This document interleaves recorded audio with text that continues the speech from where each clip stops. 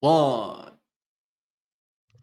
Talk about a tight trading range on Friday, perhaps the narrowest of the year. But you know what? We're still hanging out near the highs of the move.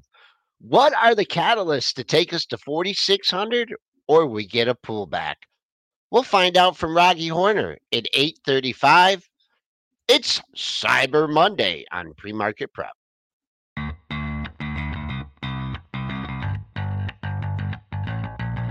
Coming to you live from downtown Detroit, this is Benzinga's Pre-Market Prep with your hosts, Joel Elconin. This is a volatile puppy here, isn't it? And Dennis Dick. I'm bidding a penny. I'd buy that stock for a penny. With everything you need to start your trading day.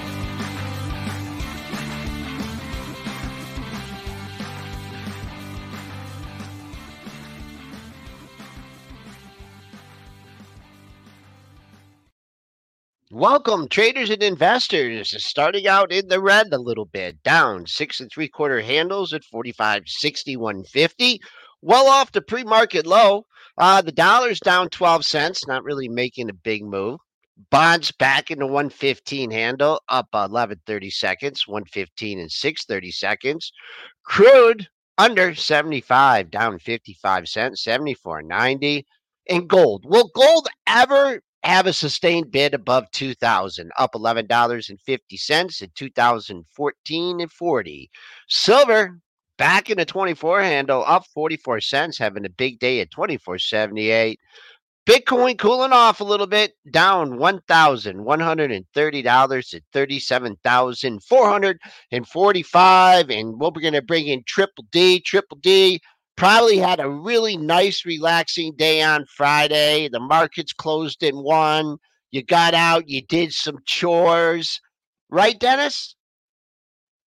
Oh, yeah. Yeah, no, right. Of course, I traded the markets on after hours.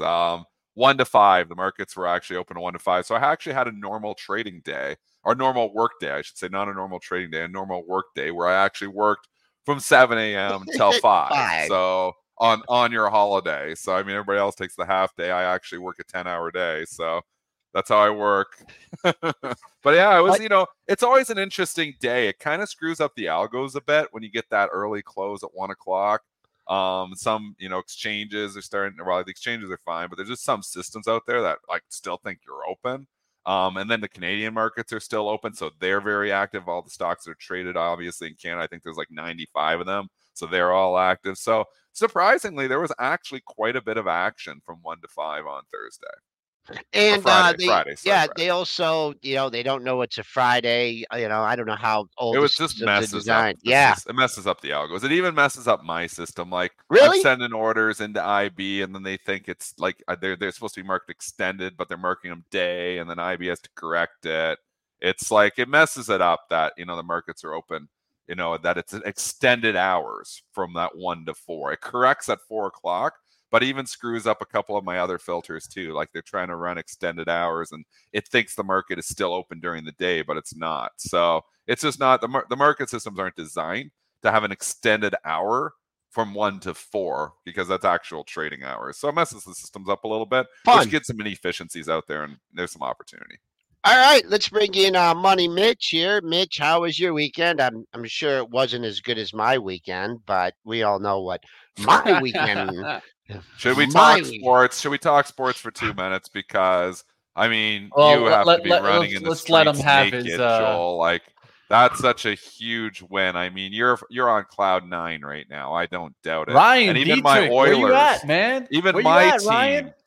even my team pulled off a big victory last night. My hockey team, which never wins. So it was a good weekend for sports. All of a sudden, we can talk sports and not just hate our lives. Without cheating, Joel? Yeah. I can't. I mean, who could believe we won without cheating? But that's my 27th Michigan Ohio State game. I have now equaled evened it out. I'm 13-13-1. Really? One tie was in 1973. One of those games was in Columbus, and I'm not going to tell about my story when I went to Columbus in 1984 because I don't know if the statute of limitations has run out yet. But it was intense right till the end. And the crowd was great. I was just like a zombie all day yesterday. I Oh mean, yeah. it was just you out in the cold for 2 hours before the game started. Having some pops, and then but it was great. Got to spend it with my wife and my daughter Dana and my brother-in-law Larry, and it was exciting right till the end. It really was. So, go blue!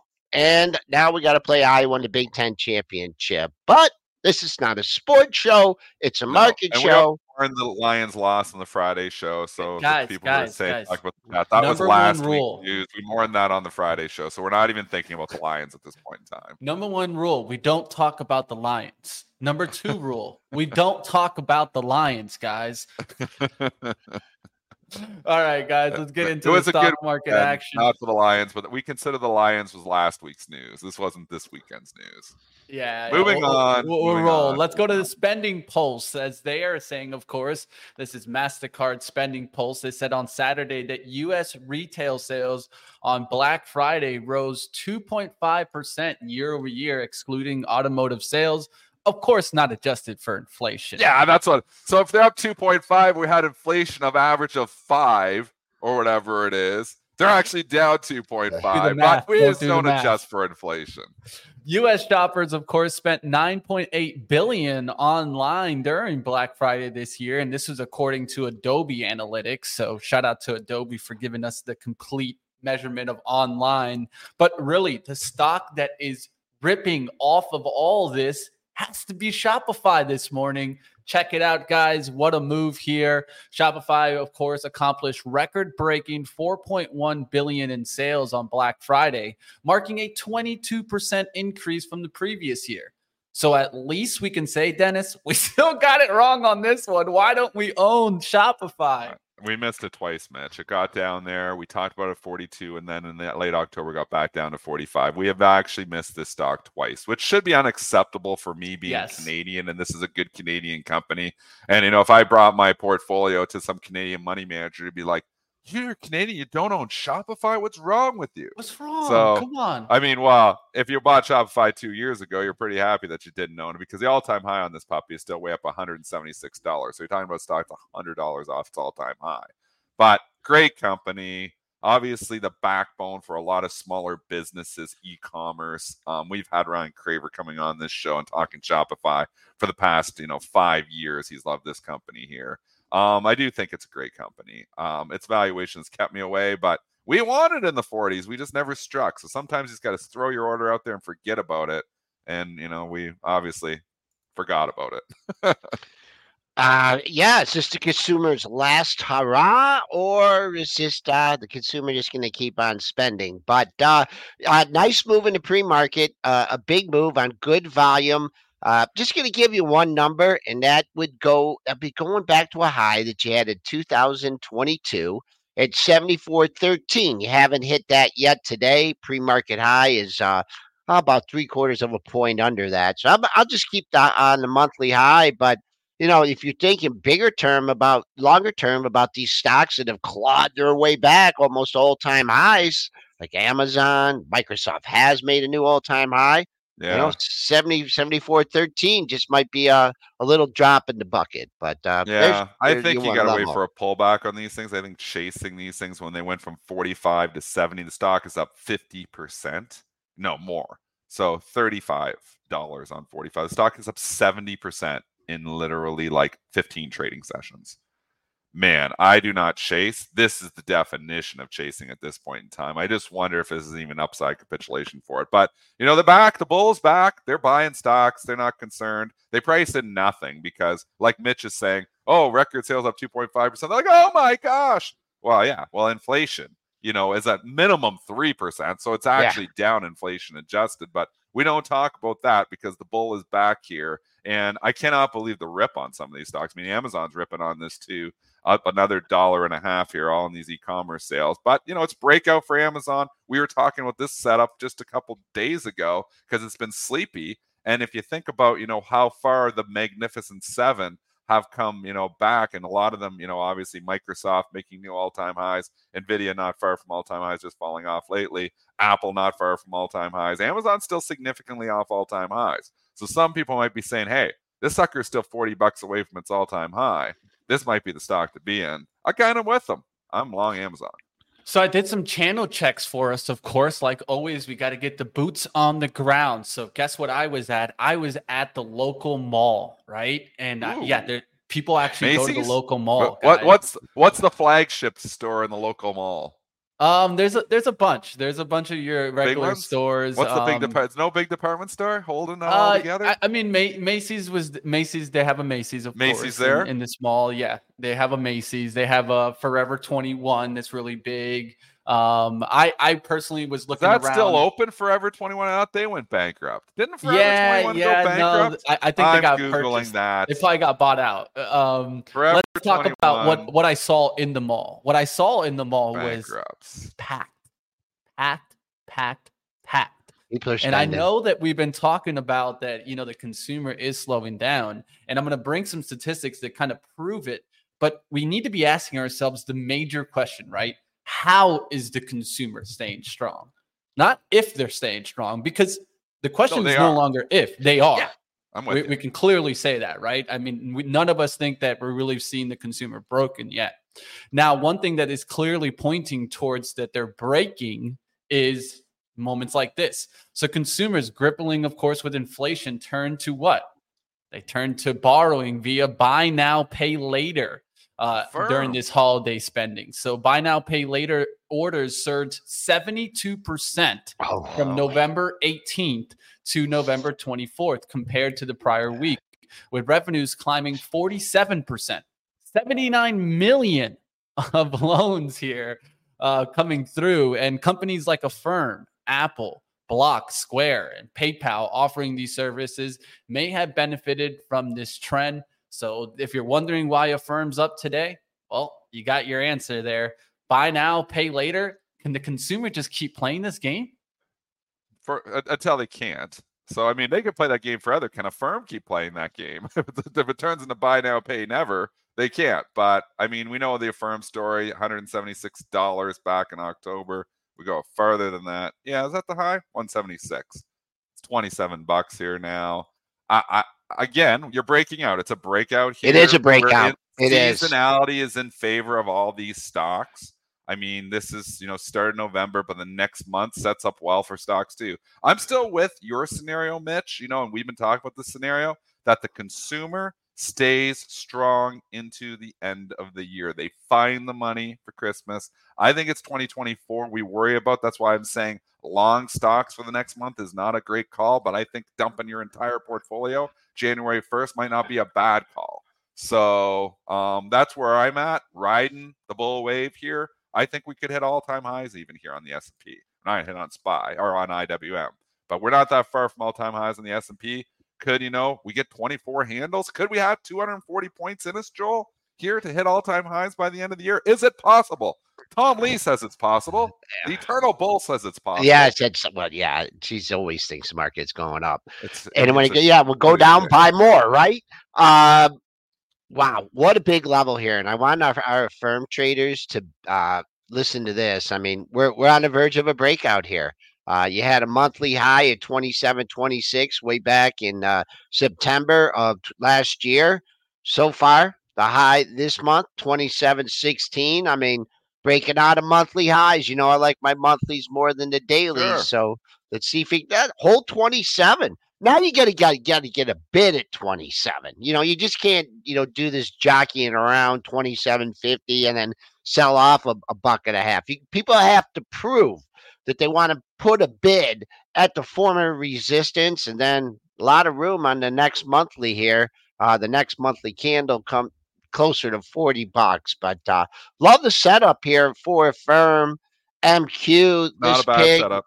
Yep, now the MQ's been a pig, but it's had a little bit of a rally from 5 to 650. Who else is in this scheme of buy now, pay later? Well, Upstart, I always pair trade Upstart with Affirm, and Upstart actually sets up well here too. So we gave you that setup. What stock did we give you last week? We gave a good one there, and it really went. Was it Snow? Snow. Snow was Crowd one strike, of them. or was it crowd strike? Crowd strike, everything. Because the stock's been going up, so we were bullish. Anything was probably going up, so we shouldn't pat ourselves on the back too much when we're getting rewarded just from the overall market. But Snow has moved up here. Full disclosure, I do have a small position Snow. The other one I was thinking, you said, oh yeah, we're going to go to Upstart. I think Upstart sets up well here. We got hit on the earnings. We've kind of come back. Now we're in consolidation station. I actually like Upstart here right now, not as an investment, but as a trade. I think you obviously have to lean out on the lows, but I'm hoping we're not going to get into the gap area. If you look 2282, we have a little gap there. Do you see it, Joel? I'm looking at I see it. Yep. 2282 is a buck in there. I'm saying it holds that. So 2289, the low on Friday, coincides nicely with the low November the 14th, I believe it was. Yep. So 2282. So I'm saying I lean on that, buying at 24 if you're buying at 24 today, and just saying, a firm is moving. Upstart often moves when a firm starts going. So I think Upstart actually could have, every dog has its day. Maybe today is Upstart's day. Yeah, it's been tight. We talk about this. You got hit on earnings. They couldn't take it below 20. I remember talking about this one, about the $20 area. Kind of sleepy there 3-4 days, and then you got the pop up. Couldn't keep it going, but consolidated, now up 37 cents here. But oh man, we gotta stop all this bullish talk here, man. We're too much bullishness. Yeah, holy mackerel here, man. Help us out here, Mitch. You're quiet in the background. What's you want more bullishness or you want bearishness? All right. Well, Citigroup downgrading Foot Locker to sell. How's that one for you? There you go. Now we're talking. They announced an $18 price target. So going to Foot Locker, of course, we've been seeing Nike trying to hold 100. Foot Locker just seems like it's a dying business to me. They can stay around for as long as they keep doing kind of going towards these kind of retailers, right? But the key is that in the long run, I think Nike just goes direct to consumer and starts cutting out Foot Locker even more and more. So. That's what they've been doing. They don't even give them the best shoes anymore. Like if there's like a really nice release, I don't know about that. They give them used shoes. No, they give them, like, what I mean is design wise. If there's like a limited release, right? They don't want them going to Foot Locker. They want people going directly to Nike and getting that design, right? I think in the long run, you see Foot Locker just slowly just die out. I'm kind of with you, and I will say Citigroup technical analyst here because we filled the entire gap. I mean, what a selling opportunity! I know. It really sets up well as even a short, but again, you can get your head ripped off because I'm sure the higher short interest. A lot of people think this stock, have Money Mitch's opinion. I'm with Money Mitch. I think long run this stock is a lot lower, but there's squeezes in here, and man, what a squeeze it has been since they reported that disaster quarter. 1484 got down to. This stock just quietly went up like 60-70% the last 3 months. So in a little mini bull market for Foot Locker, but every time Foot Locker has rallied 20, 30, 40, 50, or 60% in this case, it has just been another selling opportunity. I hate this. I hate the stock. Don't like the company either. Definitely not buying it long. I think actually I think it's not a bad opportunity. I'm with Citigroup on this one. I like the sell rating. I might head out to Foot Locker on my boring day on Thursday. I attacked the closet, and because Lisa says I have too many shoes, and I threw out some, or actually donated some. Open a Foot Locker store. So I might go to Foot Locker. Shoes now. All right, here's that. This was how bad rumors start. This is store. This is where technicians play. I mean, they saw the gap fill. There's no doubt about it, and they're like, oh, this is the best time to downgrade this stock. And they did. It filled the gap by like 15, 20. I remember even talking about this last week. But I think what you got to look for now, and I'm just going to take the other side of the coin, basically 17 to 23. I mean, if this comes back into the $20 area, it's not going to happen today, but you had all those lows just at 20, just under 20. So if it pulls back to the $20 area and consolidates, and I think it could, maybe challenge it, but it doesn't even look like we're going to get near 22 today. I just wouldn't, in this environment, I wouldn't just be whooping up on this stock down 92 cents on the short side, thinking it's going right back to 17. Oh, there's people who are caught here too. There So you you go. got to watch. You sell. It's the game of the name of the trading game has always been buy dips, sell rips in almost any market. It's just identifying when you're selling more rips and when you're buying more dips. It's just timing of that is really everything. I'm never one that is selling stocks in the hole, selling the dip or buying the rip. It's just, and I think, I've been in this day trading business for 24 years here now. Holy, I'm getting old when I say 24 years. Can you believe I've known you for 24 years, Joel? May 1999, I came in that bright trading office and Joel interviewed me and he's like, who is this punk kid coming out of University of Windsor thinking he's going to be a trader? Thinks he knows everything. I think he knows everything. I'm like, Joel, you want to know the truth? I just don't lose on trades. And then I get smacked around left, right, center for the first 6 months of bright trading. But those are all other stories. But I'll tell you, 24 years of trading, I've made a lot of money buying dips and selling rips, and not a lot of money buying rips and selling dips. So I'd say core strategy is discipline and fading, moves and knowing what the overall move is. So long the trend, but finding those little counter trend moves to get entry positions. I think that's the way you play. Elliott Investment Management back at it, of course, shaking up companies and doing what they do best. Elliott published a letter presenting and highlighting Crown Castle and their history of unperformance and advocating for significant changes within the company. They also, of course, disclose a substantial $2 billion position in Crown Castle. What is Elliott doing here, guys? Elliott does what Elliott does. They come in and they stir stuff up. This is what they're good at. So, you're right, Mitch. So CCI, though, I wasn't expecting, them to come in here. And this is one of those cell tower companies, I believe. It's this one and AMT, and then there's a third one too, CCI, AMT, and then there's another one. But the company's just been beat right up. Are cell towers going away? Probably not. 5.72% dividend, not bad.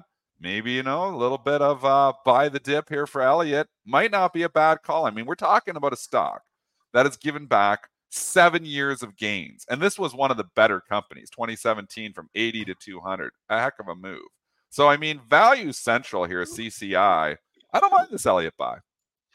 Not much as far as resistance goes. Looking at the dailies, haven't quite hit 110 yet. But here you could look at if you're looking for potential targets, look at the highs at the end of July.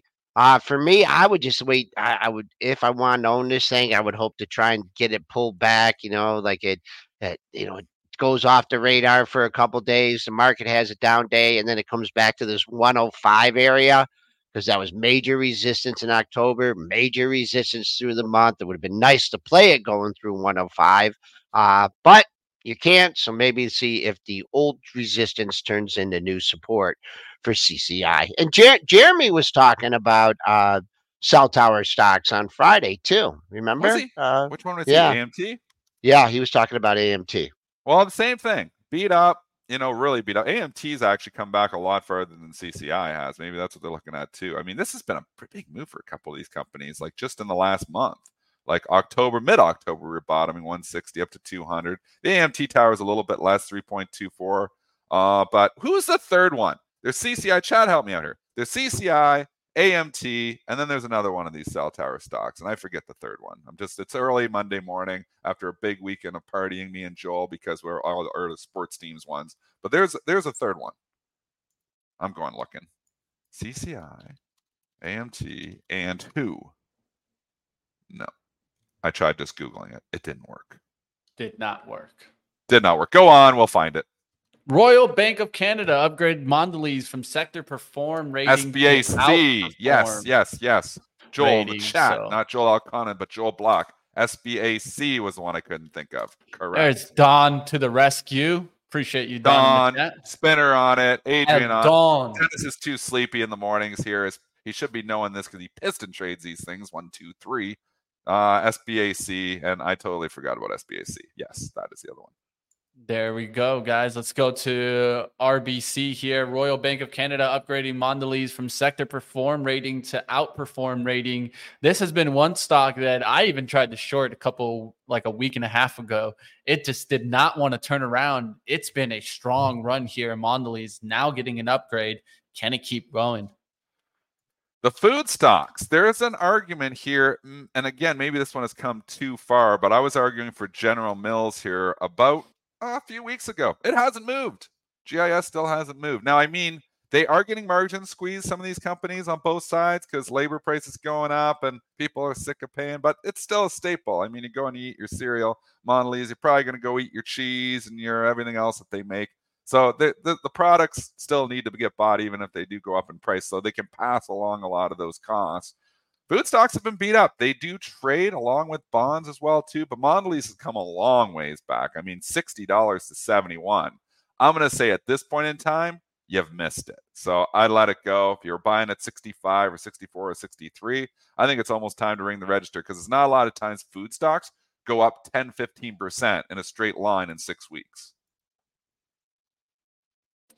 Joel's on mute again. How are you doing this? We're going to have to troubleshoot this. I think you're toggling it or something. It's like your keyboard. Because he's doing a lot. He went for a streak there, guys, believe it or not, folks. He went like 3 months that once, and he didn't even make one mute mistake. I got a little bit of a cold, so I'm trying not to sneeze. Oh, is that what it is? Yeah, so I'm trying not to sneeze and cough all over you. Don't give me a cold. Don't end up giving me a cold. I'm going to see Joel in a little while here, so I don't want to get sick. So get better before I see you. 72.50 to 72.80 potential sell zone here. Had some highs in August, in September at that area. This is probably, if you're basing things on average daily moves, this is probably the average daily move. So you're going to need a lot of buyers to push this up to the next resistance at 74. Joel, I would advise you to stop swimming in the Lake of Michigan. Michigan Lake there. I know that it gets you a little cold. Yeah, it's killing little cold. But hey, if you see Joel out there, you know what he's doing. All right, let's keep going, guys. Let's go to another headline here. Like always, chat bringing up an interesting conversation. Let's just touch this before we get out of some of this retail. Ulta earnings this week. So what do you guys think about this one? I do have it on as a swing trade, but I've had it for a while now, so I'm holding on to that one. What do you guys think about that position? I think you want to see this thing above 420. Look at that. I have 390. 390, 38. So if this thing gets above 420, it's off to the races here. I don't even care about these two highs at the end of August. 420, that's a 5-star level. Above 420, it'd be smoking. Yep. Ha. That was a cheesy pun. Put makeup on the pig, man. Let's go. Let's get it going. Let's keep it going up. And we'll see if ELF gets a little bit of a lift also. That one has been pulled back. Very similar stocks, right? We'll see if they can continue to push. Zscaler earnings today. That will be interesting too, right? That's after the bell. Let's do Wyndham Hotels Resorts. Full disclosure, I'm long Zscaler just ahead of the report. I'll dump it I'll probably dump it today. Yeah. Hey, can't blame you. That's one repeatable pattern that you play often, Dennis. So. I talk about that being long stocks. We try to give you, the strategies that I do to try to make my living. One of the core strategies is being long stocks ahead of reports, and it just seems to work continuously I've done this for years and years and years. And obviously, I do hedge a lot of times, like a hedge with Qs or SPYs, depending on what it is. But it's just like when stocks are due to report, people get excited about it. Shorts cover. It just tends to have an upward bias ahead of the report. It doesn't work 100% of the time. But again, if it works 55% of the time, you can make some money with that. Wyndham Hotels and Resorts receives a letter from Choice Hotels, of course. This is suggesting a step backwards in the merger talks. Choice revised their offer to acquire Wyndham at $86 per share, down from the initial $90. They do, of course, are bringing in that Choice's shares have declined in price since the deal went through. There's new terms that propose a 2-year window for regulatory approvals with just a low 6% reversal termination fee if the acquisition falls through. What do you guys feel about this acquisition? Do you feel it would go through? Should they just back out of the deal? What do you guys think here? It feels like everybody's scared on all these deals, and then they end up going through. The Activision deal, we were so scared, and everybody was scared, and it ain't going to go through. The iRobot deal felt like it was dead, and now it apparently looks like it's going to go. I mean, $42, they're nonstop Good buying day, this yep. thing now. Price is way up at 51. The EU approved. Obviously, in the US, going to have quite a case here to disapprove it after the EU just approved it. So, I mean, you start thinking like some of these deals and some of these discounts have been buying opportunities here. VMware, they were worried about that one forever. That one went through. I mean, we're starting to see a lot of deals actually get approved, despite everybody saying this administration's so hard, to get deals approved. A lot of them are going through. So I think there's some undervalued risk arb opportunities out there. I don't know if this is one. What's the deal on this one? I'm not following this one closely. What's the price, Mitch? So they're bringing it down to $86 per share from the initial $90 proposed in October. Know if that's cash? I'm pretty sure it's cash. I haven't been trading. Verify it. I know that it's I know the proposal deal amount there, but let me get you if it's just straight cash or there's some shares involved here. Again, I think there's just some opportunities here on some of these deals. I don't know if it's only got an $8 premium, but on some of these that are trading 20% below the takeout prices, I think there's some opportunities. Look at these hotel stocks. Hilton at an all-time high. Marriott at an all-time high. People still doing stuff. Yeah, people are still doing stuff. People traveling a little bit more. Look at that traveling. Delta. Look at that Delta move. Wow, matching monthly candles on the Delta here. We'll be keeping for now. The month isn't over yet, but man, this thing could clear 37 with some gusto. Another leg up for Delta. So some of this, Joel, there may be an opportunity set up here in the seasonality. Could be some tax loss selling in some of these that are really beat up, so we got to be a little bit careful of that. But I think some of these are consolidating to go higher. Look at the American Airlines. I am long American Airlines, but that's in consolidation station right around 12. And if you think people are going to get excited about doing stuff and traveling in the next month, maybe the airlines get a lift. Maybe that's a selling opportunity, and I do think it's going to slow down next year. But I tell you, the airlines, some of them don't look that bad right now from a technical perspective. Crude coming down nicely. That helps. Big time helps. We're not even considering that. Think about how hard the airlines got hit because crude was going to $100 a barrel. It was already in the price. There was no doubt. Goldman said it had to happen. And now we come way down. And where are we on crude here now? 75. And so they hammer the airlines on the crude going to 100 from 95 to 100. Yet the crude goes from 95 to 75. And the airlines don't hardly get a lift at all. So I think some massive mispricing in here. Yeah. So again, are they pricing in a slowdown for next year? Maybe that's the problem. I think there is going to be a slowdown next year. But I think in the next 3 to 4 weeks, airlines, you don't own that last week because of tax loss selling, but maybe the next few weeks. I think you got a little window here for the airlines. Yeah, one thing I'd also note is this. I don't have the exact reason why, but there has been a substantial increase in volume in the last 4 days for American Airlines. They usually trade about, let's say, 3 to 4 million shares a day, and in the last kind of couple of days on just Friday, we got 24 million, and then you look back, we get 16, 15, and also 16. So a lot of volume coming in the last couple of days. What do you think that could be, Joel? Big boys loading up. Yeah, that's what I'm thinking. Yeah. And then they're leaning maybe on that 12.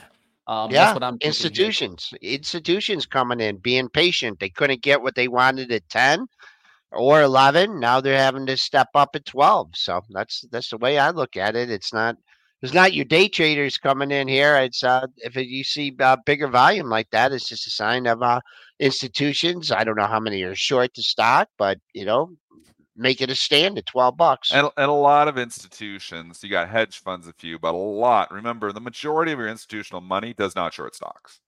So obviously, you have some institutions, some hedge funds that short stocks, but the majority of your big companies are not hedge funds. They're long only mutual funds.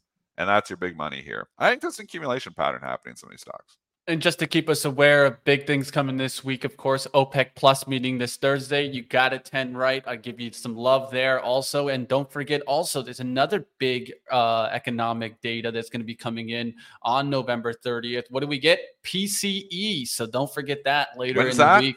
That's November 30th.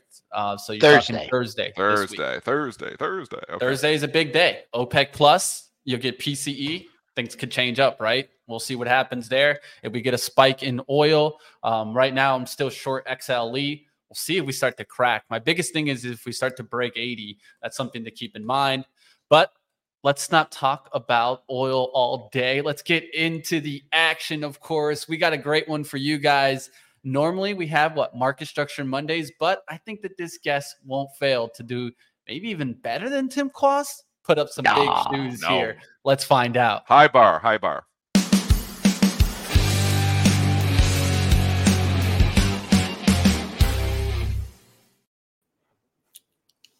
Roggy Horner.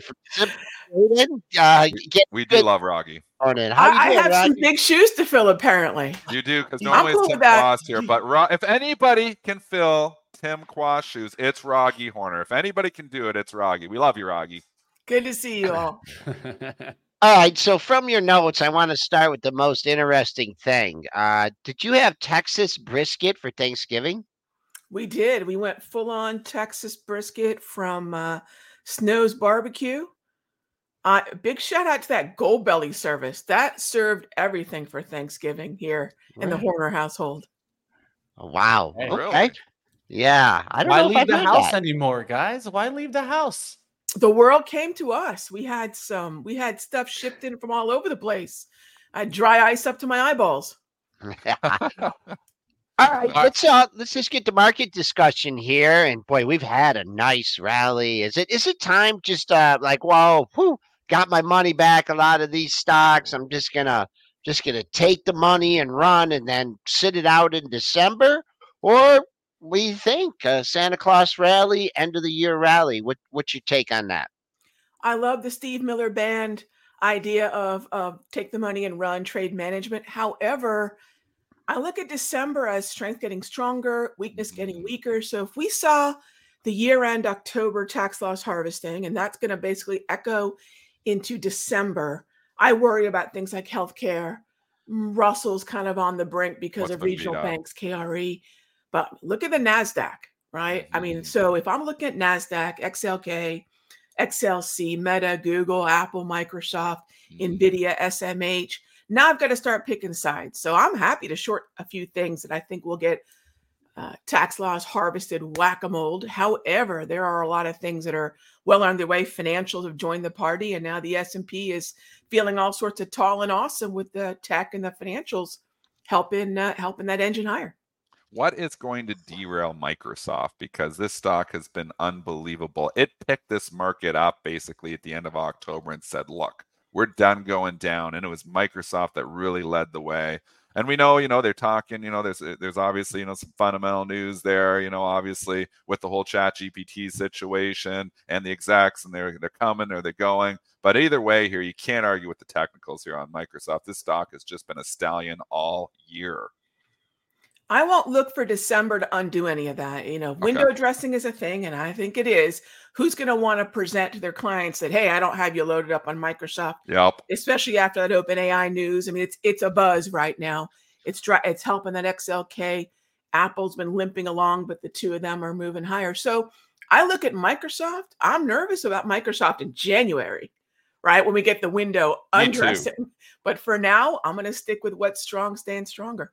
So you're with it, because this is what I've been arguing. I think December sets up well for a lot of these companies, and then the January rug pull, kind of the exact opposite of what we had last year, because last year was like nobody wanted a tech stock. They were selling NVIDIA in the end of the year. They were selling them all. And then January came, and they just turned around. They started buying them all year. Could we see the opposite thing happen? Like, we get to January, and then it's like, then the rug pull happens. It's because everybody's like, oh, well, we're in these already. Now, we better harvest some profits here now. Don't want to do it in December, but January may not be a bad time. So I'm kind of nervous about maybe the turnaround and the flip, where IWM all of a sudden shows strength in January and tech then shows a weakness. But this next month, though, to your point, Roggy, probably still sets up well for the continued trend of 2022 or for the 2023. So 2023 is going to end strong with tech and financials. And you're right, regional banks, Russell, healthcare limping along. I start thinking like most people would at the beginning of the year, I've got a blank slate. I've got 12 months ahead of me. I'm not going to buy stocks in the penthouse. In fact, if I'm going to unwind that, raise cash and go buy regional banks and go buy, XLV, things of that nature. So yes, absolutely. What are the stocks in the basement that are down on the year? What are the stocks well above their opening, say Jan 3 price? And I'm just going to look for those trends to continue. If we can start to see ZN, the 10-year and the long bond, so ZN, ZB start to climb higher as we are looking for one, if not two rate cuts by the July 31 meeting, it's hard to not be bullish, but I'm going to expect, just like you said, the stuff that's been hot at the end of 2023, they're going to raise cash with those names. We'll see some sector rotation is what I'm looking for. Q1 of 2024.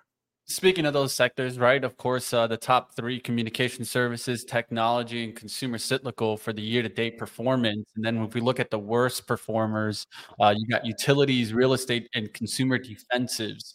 Is there any of those three that you would be looking to maybe switch for the next year? Of course, last year, going into this time, we were seeing technology at that bottom, and it came to the top. Any of these you might expect to be near the top in 24?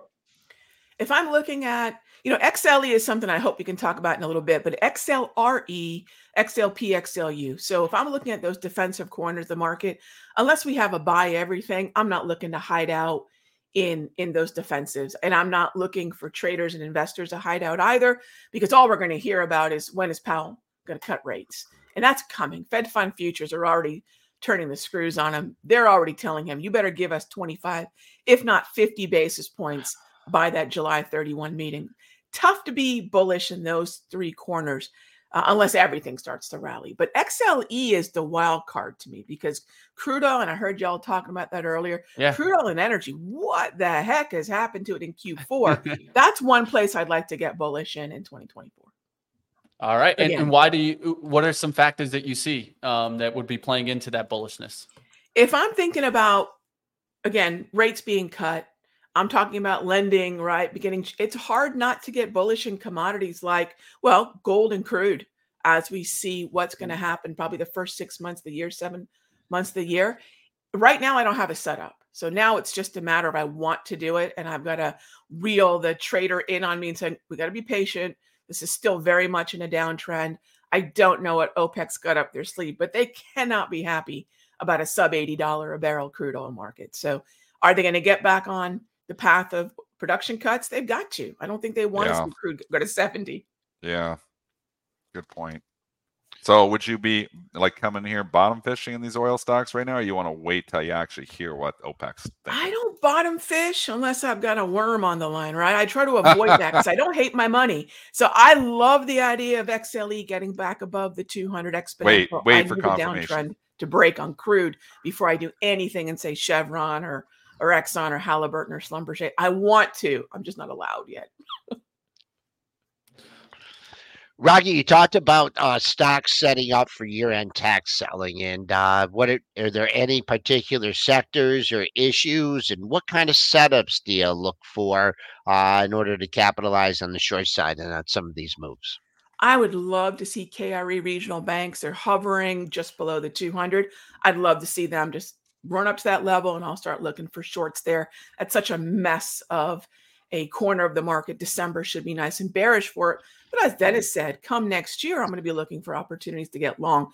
XLV is tricky. Where we are right now, we're still below where we traded at the beginning of the year. We're actually getting above the 200. So it's in a funny spot. I'd like to short that probably around 132 to 135, but I'm bearish XLV. We might be better off looking at shorts within XLV. So Johnson & Johnson, just anything but Lilly and UNH.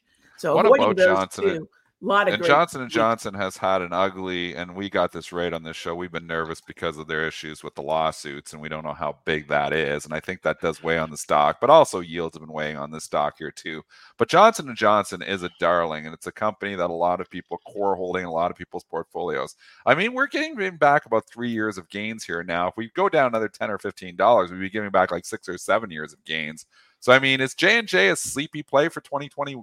Not for 2023, but let's say we get to 2024. Could this one turn around? If there are, say, 6 heavily weighted stocks in XLV, I'm probably least interested in Johnson & Johnson right Staying now. away. But then again, I think that you bring up a great question, Dennis. What's our time horizon? So if, as a trader, I'm looking at days to weeks.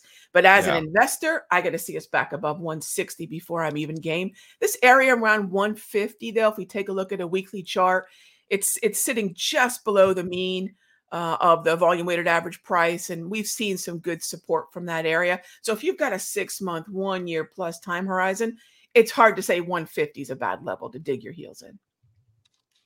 All right, I'm going to go here and do a little change up here and talk a little bit about crypto, right? How do you feel about these Bitcoin ETFs? Do you think that we might get a little Santa Claus delivery here, or should we maybe be looking into next year? Because Coin has been running a pretty significant amount on this. Of course, last week we got news from the Binance situation. Do you think maybe the uncertainty is coming down a little bit and it might be time to look into Bitcoin? You all know that I'm Diamond Hands. I love my Bitcoin. I love my crypto narrative. I'm a believer in blockchain, but I'll tell you, it's got to battle with new highs in the NAS. And I don't know that if we're seeing Microsoft flying, someone's going to say, well, I'm not going to buy tech. I'm going to go buy Bitcoin instead. I'm not sure that I'm as optimistic right now. I love seeing it level off. But again, my time horizon on this is forever. So I've got a terrible take in terms of near term. I think it's got a lot of competition for things that are hot, and it's going to have to fight for that attention. Is Bitcoin an alternative to cash? Like, is it eventually, like, we're, a lot of Bitcoin people believe the financial system collapses, and not a lot, but there's that was kind of why it was developed. It was developed as an alternative to the financial system. Is there the possibility that Bitcoin eventually we're all transacting in Bitcoin? Is that possibility there, or is this just going to be your store of value and it's just an alternative like asset class? So let me preface this by saying I'm no crypto expert. I'm probably going to tick a lot of believers off. No, because central banks have way too much power. They're never going to let that happen. Okay. So let me even go back one step further. I'm never going to bet my financial or investing life on catastrophe. I used to get a lot of questions back in my Forex trading, teaching, traveling days. From Jamaica to Paris to Seoul to you name it, everyone would say, when is the US dollar not going to be the reserve currency? I said, well, what's going to take its place? Right? Remember, for a while, it was the euro. There was that famous model that said, I want to get paid in euro. How'd that work out for you? Right? And then it was going to be something else. So yes, I do realize somewhere in our children's future, we could have, but I'm never going to bet on collapse. I'm never going to bet on Armageddon. I don't understand the obsession about it. And I'll even go so far as to say, if I had to hear one more time about inverted yield curves being the end of the equity markets, really the NASDAQ's at new highs. So those folks waiting for disaster, that's great. That's a nice pastime, but it's not going to make us money. I'm an optimist. I don't think I have to believe in the Federal Reserve is evil. I've got Jekyll, the creature from Jekyll Island on my bookshelf. I get it, but I'm not going to bet on it. So no, it's not. No, I don't. But I'm a believer in blockchain, and this is the way blockchain is going to become legit. I believe in blockchain. Let's just go real quick macro here. We do have inflation coming down at, getting really near. Some will say it's actually at the Fed's target here. Well, that means people are spending less money. Maybe unemployment's creeping up a little bit too. Is that where you're thinking maybe the Fed joins the party in the middle of 2024? Because look at it. People are spending less. What's the state of the consumer now, and is it going to be the same in the middle of 2024?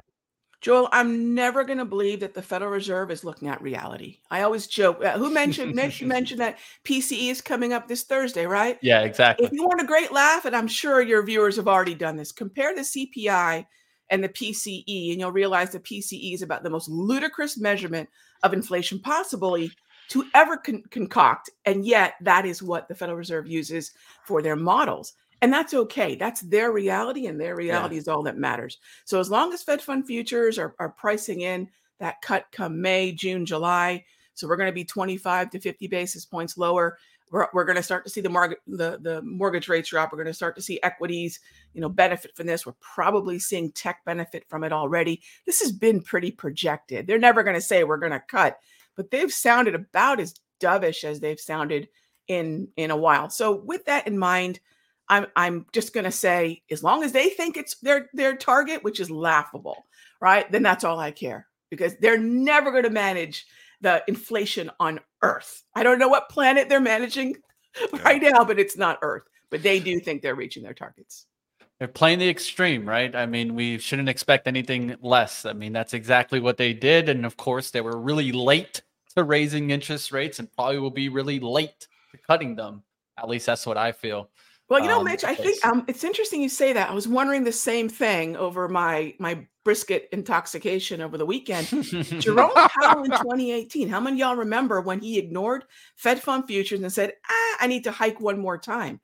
He learned his lesson back in 2018 to 2019, because 2019, that Q1 sell-off was the swiftest we had seen in I think modern markets. So I don't think he's going to make the same mistake. He knows what happens if he lets those Fed fund futures expectations down. It won't be pretty. I don't think he'll do it twice. All right, guys, like always, you guys got to check out more from Raghee. I know that you do also a little morning talk, also a little coffee. So pinkies up, guys. If you guys don't know that, definitely I want to throw up that link. I'll throw up your Twitter and different kind of socials for you guys to keep up with Raghee Horner. Always great to have you. We'll have you back, and we'll see what happens on that cryptocurrency run. Can they get the ETFs? Will Santa bring it? We'll find out, right? Maybe we get a Santa Claus rally too. I mean, it looks like things have been staying hot. You've been seeing it stay hot. We'll find out what happens towards the end of the year. Hopefully we have you back before that. So. You know I'm always game. Thanks, guys. I appreciate it. Thanks, always good. All right, let's get back to the markets. How we looking here, Joel? We staying quiet, kind of break even, kind of quiet, right? We're still down 7. We're just about mid-range on the session. So, we got to set up, but the Bulls got to get a screen again. Got a double close up there at the 45.68 area. That's been the high of the move. So, and then above that, you have the highs from last week. So, interesting. I like the setup for the week. You know where your resistance is. Punch through that. We'll take a look at 4,600, and then if we go in any kind of meaningful decline today, or really any time this week, is the dippers going to step up at this elevated level. All right, there's the links for you guys. If you guys want to keep up with also her YouTube, give her a nice little follow, guys. Let's take a look into the markets. We're getting really close towards the open. What's driving the bus, Dennis? What is driving the bus now? A little bit of the Black Friday news still. Amazon still up $1.50. Shopify benefiting. E-commerce. We know Affirm is benefiting here. Upstart is up a little bit. We talked about that one already. That's what's really green here. You're not seeing a lot of other strength elsewhere. You're actually seeing a lot of weakness in oil here again this morning. IWM is kind of weak here. Banks are weak. Tech is actually kind of down here too, besides the Amazon, which we talked about. Tesla's showing a little bit of life. There is some news coming up on Tesla, which we could talk about too. But I mean, overall here, it's quiet. It's quiet morning, a little bit of weakness, a little bit of profit taking, maybe people coming back, stuff from their Thanksgiving meals. They're like, well, I'm going to stuff, some cash back in my portfolio here because it's been a pretty good run. I still think I'm 100% with Raghee here. I don't know, maybe if we're all on the same side, maybe that's not a good thing, but I feel like it's going to be a decent December for stocks, and I feel like the January rug pull could happen. So I'm playing, tech from the long side until further notice. So keep with the winners. At least that's what it seems like for now. That typically works, Mitch, in December. Like, it's usually a little bit of what we've seen for the year. And then the trade often completely reverses that first week of January. I mean, that is what happened last year to the T. We talked about, the potential turn in tech. If you listen back to the December shows, I talked every show, remember, Joel, in late December, about a potential turn in tech in the first part of 2023. And I participated. I just ended up selling it. It went up so fast in January. I was like, wow, this is the move. This is, what I wanted. We moved up 6-7% and like, it felt like a blink of an eye. And then it just continued the entire year. I don't know if the IWM can do that the entire year, but I do think if you're buying anything like that's beat up right now, that tax loss selling, the airlines can have a week or two here, I think. I think there's a little window, but you got to be careful with those stocks so they don't get the tax loss selling, to Raghee's point, at the end of the year. So I think you're long tech into the end of the year, and then you're very careful on that trade doesn't reverse, and IWM actually doesn't show strength in the beginning of the year. All right, we'll keep watching what happens in that case. I will also watch retail stocks, of course, with that Black Friday XRT being on the radar. Shopify with that big lift today. We'll see if that can continue going. We'll see if some downgrades on Foot Locker actually affected today. That'd be interesting to see Foot Locker in the green today. So we'll see if that can come back on the day. Right now, of course, it's heading on the lows. We'll see if that can turn around. Any other kind of story that you guys are kind of keeping an eye on? Look how long we've gone without talking about Nvidia. I mean, let's go back to it, right? Yeah. And someone just asked about that.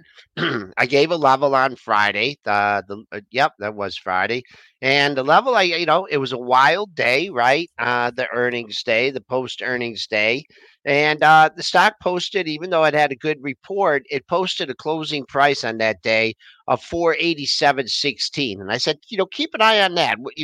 Are the bulls like they love this report? We're going to shrug off the China stuff. And we got $2 through that price going to 89.21, but we settled a good $10 below that. Mm-hmm. We got two lows in the same area. I just think you're hanging out too long down here. Yeah. And so, that's been a big leader on the market on the way up. So I feel that, it also alluding to leaders, see the lag. I mean, this has been your leader. And so I see a little bit of weakness here in Nvidia, and that can have there's profit taking here, Joel. It was a big run, and people were hoping for the big boost on the earnings, and the earnings were good. And it's like now you're like in this period where, okay, well, what do we have to look forward to? I always talk about stocks having something to look forward to.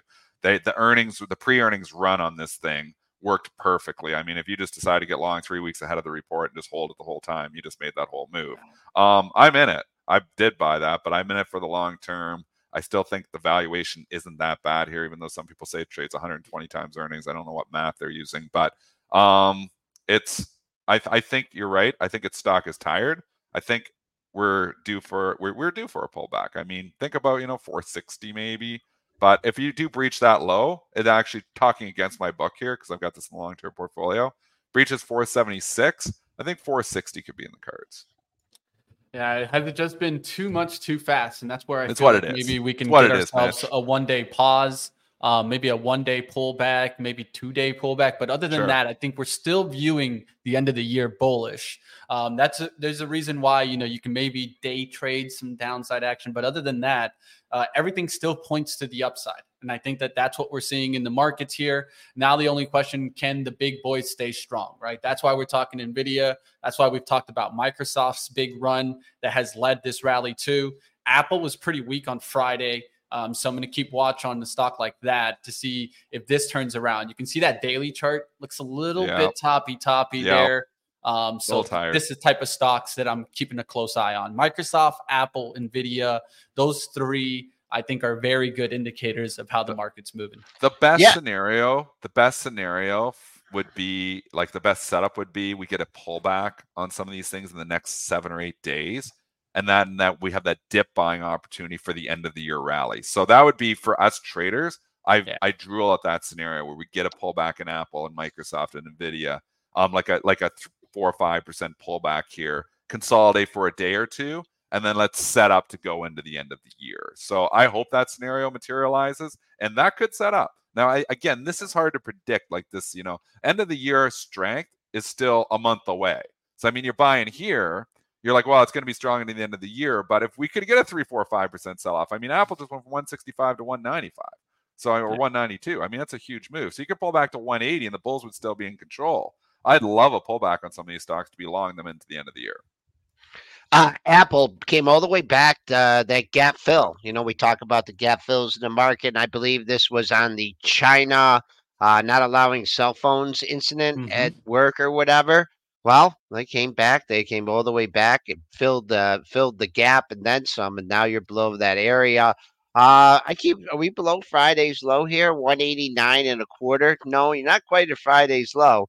2 lows right in the 189.50 area. Maybe if you're looking for a scalp, you get some weakness in the S&Ps.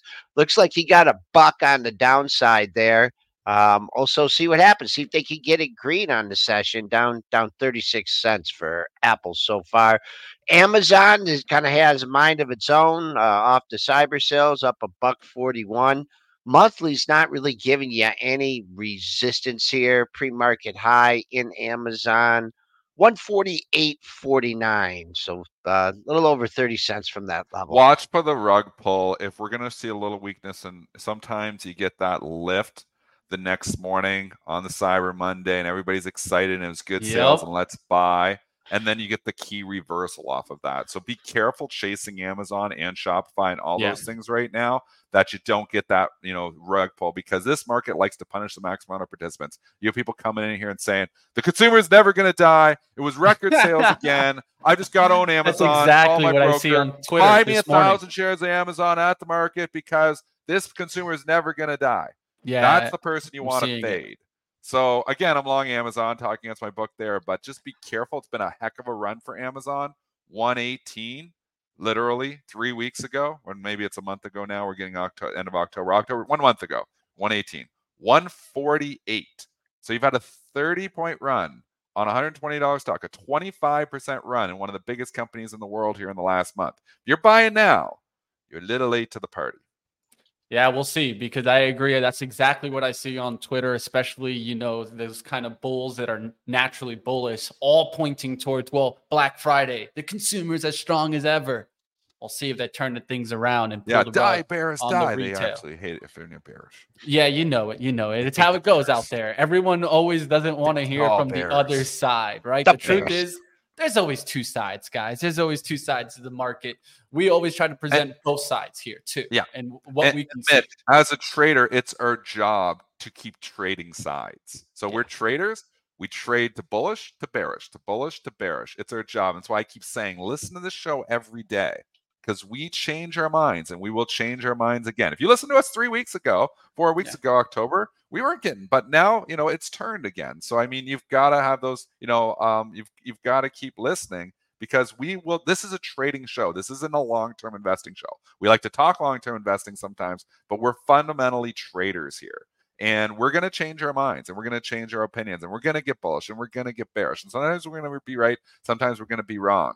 But I mean, it's all about, if you're a trader and you want to do this for a living, you've got to be able to trade both sides. You can't just go, if you're going to be a long-term investor, you go full Tom Lee and just, always be bullish. You can go full Tom Lee and always be bullish. But if you're going to be a trader, you've got to be able to go both ways. All right, guys, that's going to wrap it up for us. Like always, you guys can keep up with Dennis Dick, Triple D Trader, Joel Elconin, of course. And who will we have on tomorrow, Joel?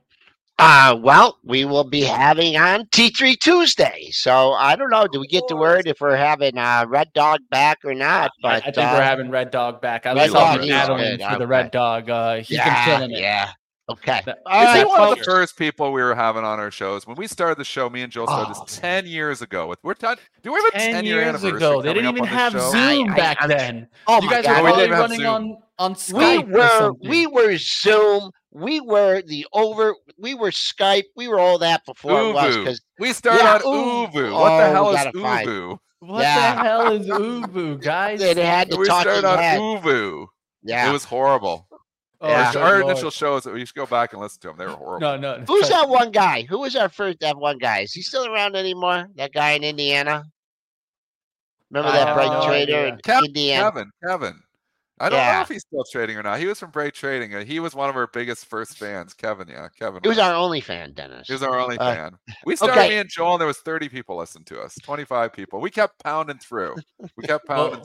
I'll tell you what. We built I got a hot, guys. 25 wrap people things up. Into something. Let's wrap things hit the up like, here. Guys. All right. Hit the like, guys. I'm getting Joel Elconin and Dennis Dick out of here. You guys can keep up with them, of course, at Spoos, at Triple D Trader. All right, guys. Like always, I do want to let you guys know our disclosure, right? Like always, guys, we can maintain positions in the securities discussed today. All content is for informational purposes only, not to be used as investment advice, and opinions do not represent those of Benzinga. Just to give some insight there, I do have positions XLE, SQQQ, Microsoft, American, and believe it or not, Microsoft, SQQQ, and XLE, those are all kind of short plays. SQQQ, of course, kind of short against the Qs, but that's just overnight action, right? Kind of swing action till Monday. We'll see how it works out today. Going to look to see if the SQQQ can get above 16. If you want to find out more about that, how do you do this? We'll just stay right here. Come to our live trading stream. That's coming up next. Don't go anywhere. And I do want to go ahead and give you guys the insight. I am going to be in the D. Yes, I'm going to be in downtown Detroit, guys, from the 5th, December 5th. To the 8th. If you guys want to meet up with me in Detroit, let me know, guys. Reach out to me. There you guys have my email. And of course, always willing to talk a little bit of some trading action and maybe just check out the town. If you guys wanted to go ahead and hit me up, let me know. We can do some meetups at nighttime, especially in the afternoons. Hit the like button. It's always good to see you guys out there. Smash the like. And let's keep going, guys. Pre-market prep will always be here to get you guys ready for the trading day. Now let's go over to live trading where we get to the action and do some of that actual live trading. Find out how my trades are going right now. Where do you got to go? Nowhere. Just stick right here. We're starting up next.